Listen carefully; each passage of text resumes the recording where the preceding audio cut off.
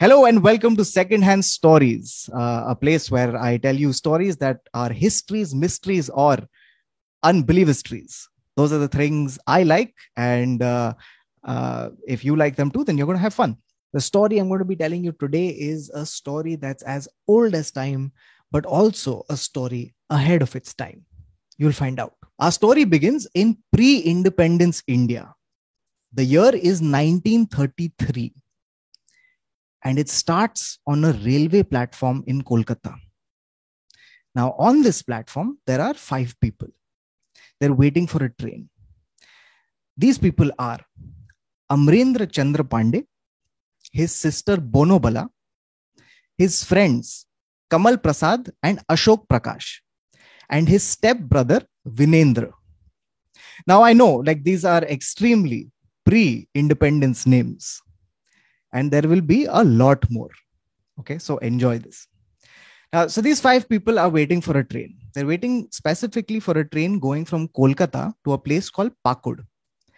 Pakud is a small district in Jharkhand, and these people are waiting for that train. As they're waiting, they're talking, chit-chatting, hanging around, and suddenly a man steps out of the crowd. He's wearing this dirty, grimy shawl. Okay, he walks briskly towards the group and he brushes past Amrendra as he leaves. And as he brushes past Amrendra feels a prick on his arm. And he looks and he sees that there's this liquid seeping through his kurta. Okay, his arm is hurting and there's this weird thing. And he looks up and before he can see what's happened, the man has disappeared. What happens next becomes a very, very important case, not just in Indian history, but in world history. And I'm going to tell you what happens. But before that, we have to go a little bit in the past and set this all up. Now, let me tell you a little bit about who Amrendra Chandra Pandey was. He was the second son of a very wealthy zamindar called Pratapendra. Yes, another extremely pre-independence name. Pratapendra was a zamindar in Pakur district in Jharkhand, and he was extremely wealthy. His annual income was 1 lakh rupees, which, when you adjust for inflation, meant that he was the Ambani of Pakur district. Unfortunately, both his wives had died. The mothers of his elder son Vinendra and his younger son Amrendra had both passed away. Amrendra specifically was raised by his aunt Suryavati Devi. She didn't have kids of her own, so she really, really doted on Amrendra. And they had a very, very close bond. Then, in 1929, Pratapendra passes away. And when he dies, he leaves behind a will. Now, this will is very clear and ironclad, and it stated this. It stated that the property would be divided equally between the 2 boys. The only wrinkle was this, that at the time of Pratapendra's death, Vinendra was 22 years old and Amrendra was 15. He was still in school. So it was decided that the property would be in Vinendra's care, and when Amrendra turned of age, he would be given his share of the property. Now, I have to tell you a little bit about these 2 boys. Okay, Vinendra, the elder one, he was what is known as the classic Bade Baap Ka Bida Beta. Okay, so this guy would spend a lot of his money on every single activity that your parents wouldn't approve of if you did them.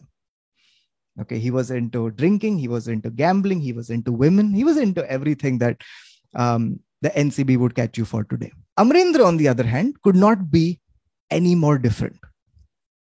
Okay, he was the ideal child. Even growing up, he was interested in pursuing his higher education. He loved books. In fact, he also loved to exercise. So this guy would get up at 5 in the morning and he would work out. Okay, that's the kind of guy he was. And clearly, as you can tell, the people of Pakur had a favorite son. It was the Choto Babu. Time passes and in 1932, Amrendra comes of age. Okay, he turns 18. And on the advice of his aunt Suryavati, he writes to Vinendra saying, please hand me my property. Now, Suryavati had told him to do this because she knew what kind of person Vinendra was. And she was like, it's better to ask him as soon as you possibly can before he squanders away all your property. So he sends this letter. And when he sends this letter, Vinendra does the maths And he's like, you know what? If I give half the property, I'll have less to spend on the stuff I enjoy. So he's like, I'm not going to do it. So this angry exchange of letters starts, where Vinendra was like, I'm not going to give the property. And Amarendra is like, please give the property. And Vinendra says, I'm not going to give it. And this continues back and forth. During the Durga Puja of that year, Amarendra decides to go to meet Suryavati. She lives in a place called Devghar, which is also in Jharkhand. He goes to visit her for Durga Puja. And surprise, surprise, guess who else shows up? None other than Vinendra. Okay, he randomly appears, and both aunt and nephew are confused. They're like, why? What is he doing here? But because he's a brother, they can't turn him away. So an awkward time ensues where they're all in the same house. Then one day, Vinendra asks Amarendra, why don't we go for a walk? They go for a walk. It's a lovely evening. They're out for a walk. And then suddenly, Vinendra stops Amarendra and he says, I've got you something, Amar. And from his pocket, he pulls out spectacles. And he says, these are the finest spectacles from Kolkata. You must wear them. Okay. And while Amar is protesting, Vinendra takes the specs and jams it on his face. Okay. And as he jams it on his face, a cut forms. Now, Amar is weirded out because firstly, who gives spectacles as a gift? As a person with specs, I can tell you that it's not a very fun gift to give. I've spent my entire school life being called dhapneya. So, it's not a fashion statement. And secondly, the behavior of his brother was extremely suspicious. Taking him out for a walk, taking out the spectacles, and then jamming them on his face. He could feel the force of the thing. And the fact that he got cut, it was odd. And he remembers telling Suryavati about it. His doubts were absolutely valid. Because within a few days, his face swells up. Okay, he's numb around the part where the cut was formed. Right? Doctors are called in, and when they diagnose him, they find out that he has tetanus. Now, Amarendra is being treated for tetanus.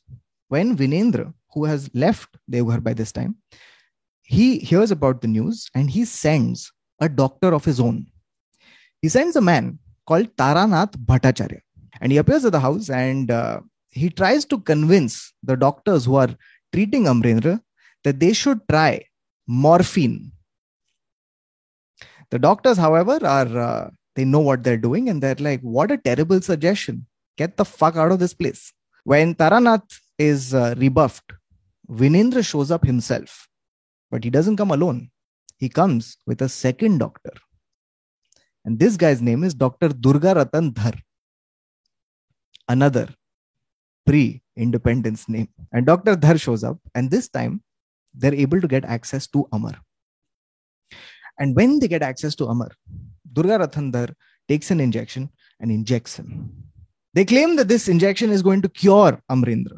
But very soon, Amarendra's situation deteriorates. His condition gets worse. He loses consciousness and his blood pressure starts fluctuating. However, Amarendra is resilient and he manages to get through the night. So what does Vinendra do next? He brings another doctor. That's right. Because this guy has only one plan. So he brings a third doctor in. Okay, now this guy comes in and they try to again reach out to Amar. But by this time, Suryavati has cottoned onto the plan. She's like, 1 second, every time this guy appears with a new doctor, they make Amar worse. So she instructs everybody in the house that if you see Vinendra and his doctor friends, then make sure you show them one finger. So they managed to keep Vinendra away from Amar. A year later, he's good enough to go back to Pakur. Okay, and he goes back and he resumes his work. But he's a shadow of his former self. This was a man who was extremely vital, who liked reading, who liked exercising, and he can't do any of those things. When his friends gift him a book, he reads a few pages and then his mind can't focus. Then, in 1933, while he's in Pakur, trying to get his life back together, Amar receives a telegram. It's a telegram that says this. It says, come to Kolkata immediately, property-related business. And it's signed Suryavati. Amarendra immediately packs up. He takes a train from Pakur back to Kolkata. When he reaches Kolkata, he finds out that his aunt had never sent him any such telegram. In fact, she's not even in Kolkata. He contacts his aunt, he tells her what's happened, and she gets a very, very bad feeling. She tells him, if Vinendra comes near you, just stay away from him for my peace of mind. I have a very, very bad feeling about this. And even her fears come true. Because one night, Amarendra gets a knock on the door. When he opens the door, he finds his brother. But it's a very different man he's looking at. Because Vinendra is apologetic. He seems repentant. And he says, I just came to apologize. Amar makes the mistake of letting his brother into the house. And they start reminiscing, about their childhood, about their upbringing, about their father. They remember all the good times. And at the end of this conversation, Amar is feeling elated. He's feeling nice. He feels as if the brothers have a chance at reconciliation. Vinendra, on the other hand, has no such feelings. He was there for one thing and one thing only. And I'll tell you what it was later.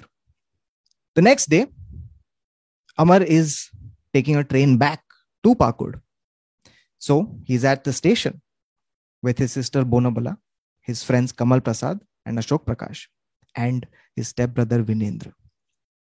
When suddenly a man steps out of the crowd, he's wearing a shawl and he brushes past Amar. And as he does, he pricks him on the arm.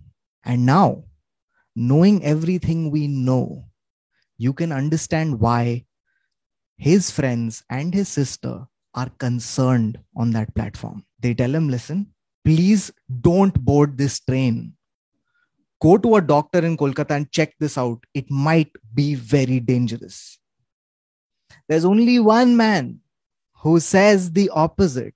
And that man is Vinendra, who says, Are kuch nahi hai, tu train mein baith, ja Pakur, no problem. Amarendra considers everyone's opinion and he decides that he's going to board the train. And this decision proves to be fatal.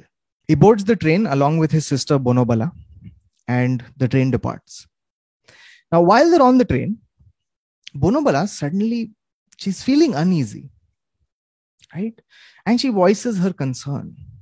She says to Amar that, you know what? That man who brushed past you, I think I saw him somewhere. Amar says, what do you mean? He's just a guy. He's just a person in the crowd. She says, no. I remember seeing this face. And she takes some time to recollect it. And then she says, I got it. I know where I saw this man. She says, remember we had gone to see a movie. A while before this train journey, they had gone to see a movie. Okay, at a theater. And she says that, I remember seeing this man. This man was at the ticket counter. He was loitering around. I remember this vividly. And Amarendra can't believe it. He's like, you must have gotten this mistaken. Clearly, it could be anybody, And he dismisses her concerns. When the train reaches Pakur, he starts feeling worse. His health is affected. He's feeling, his body is weakening, right? Very soon, his arm swells up and he gets a fever. It's 105 degrees fever, right? He's in a very bad shape. Doctors start treating him. And one doctor suggests that let's get a blood culture report. So they take some blood from Amar and they send it to a lab. And they're waiting for the results to come back. And in the interim, Amar sinks into a coma and dies. The report comes back.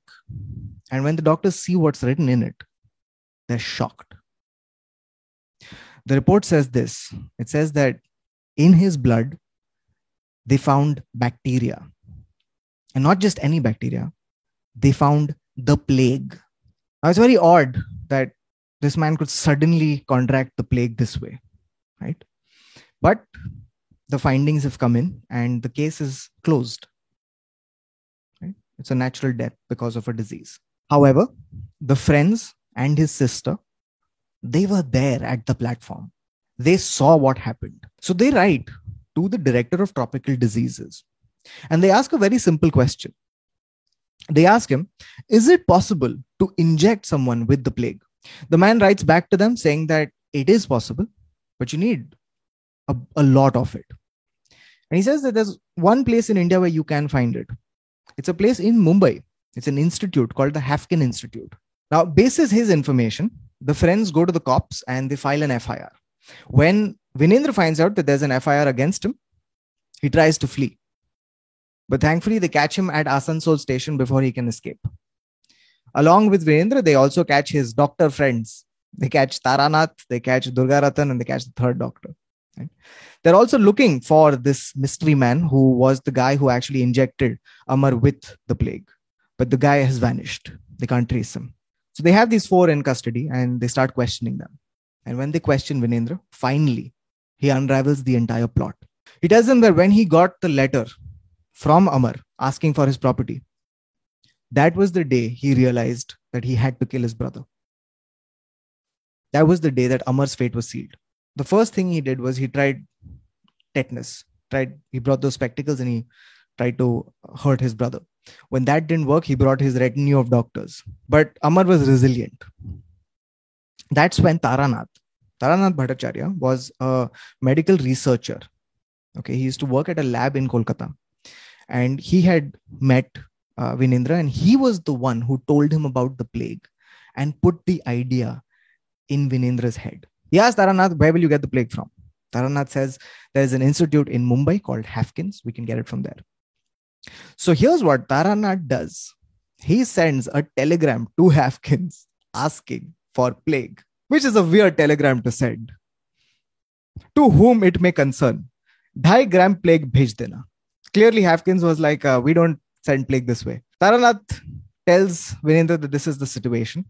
Vinendra, however, is so sold on the plague idea that he decides to go and get it himself. So he gets on a train, comes to Mumbai, and then he meets 2 doctors from Hafkin. How he meets them, I don't know. But I'm assuming he was standing outside the gate. And when 2 people exited, he was like, ch-ch. So he meets them, he wines them, he dines them, he takes them out, he splurges money on them, and he bribes them. And all of this works. Eventually, the doctors relent and they say that, all right, we'll help you out. And what they do is they give him 2 vials of the plague. And they do one better. They install Taranath at a bacteria lab in Mumbai as a bacteriologist. And over there, Taranath buys white mice and he experiments on them to see what dose of the plague would be lethal. The last part of the plan was this. Once they had the plague and they knew how much to administer, they had to find someone to do it. And that's when the last guy comes in. And here you also find out that Bonabala was absolutely right. Because Vinendra had sent this man to the movie theater so that he could get a look at his victim. He was there and Bonabala had seen him and she was absolutely right. The final piece of this mystery is, why did Vinendra show up at Amarendra's house one night before he was leaving? He wasn't there to reminisce with his brother. He was there for one thing and one thing only. And that was to find out what time Amarendra's train was leaving from Kolkata. The case goes to court and it's a fairly simple conviction because there's a lot of evidence. Everything from the telegram that Taranath had sent Hafkins asking for the plague to train tickets and that showed Vinendra had traveled to Mumbai. There was handwritings samples of Vinendra in the ledger at Hafkins. There was a receipt for the white mice that Taranath had murdered. And there was a lot more circumstantial evidence. All of this was put together and eventually Vinendra was convicted. He was sent to jail at the cellular jail in Andaman and Nicobar, where he carried out a lengthy sentence. And this case became significant because it was one of the first few cases of individual bioterrorism anywhere in the world. And that's the story of the Amarendra Pandey murder case. So that's the story. I hope you enjoyed it. If you did, then drop a like and a comment below. If you have other stories that you'd like me to cover, then also leave the link in the comments below. There will be newer stories coming soon. Until then, bye-bye.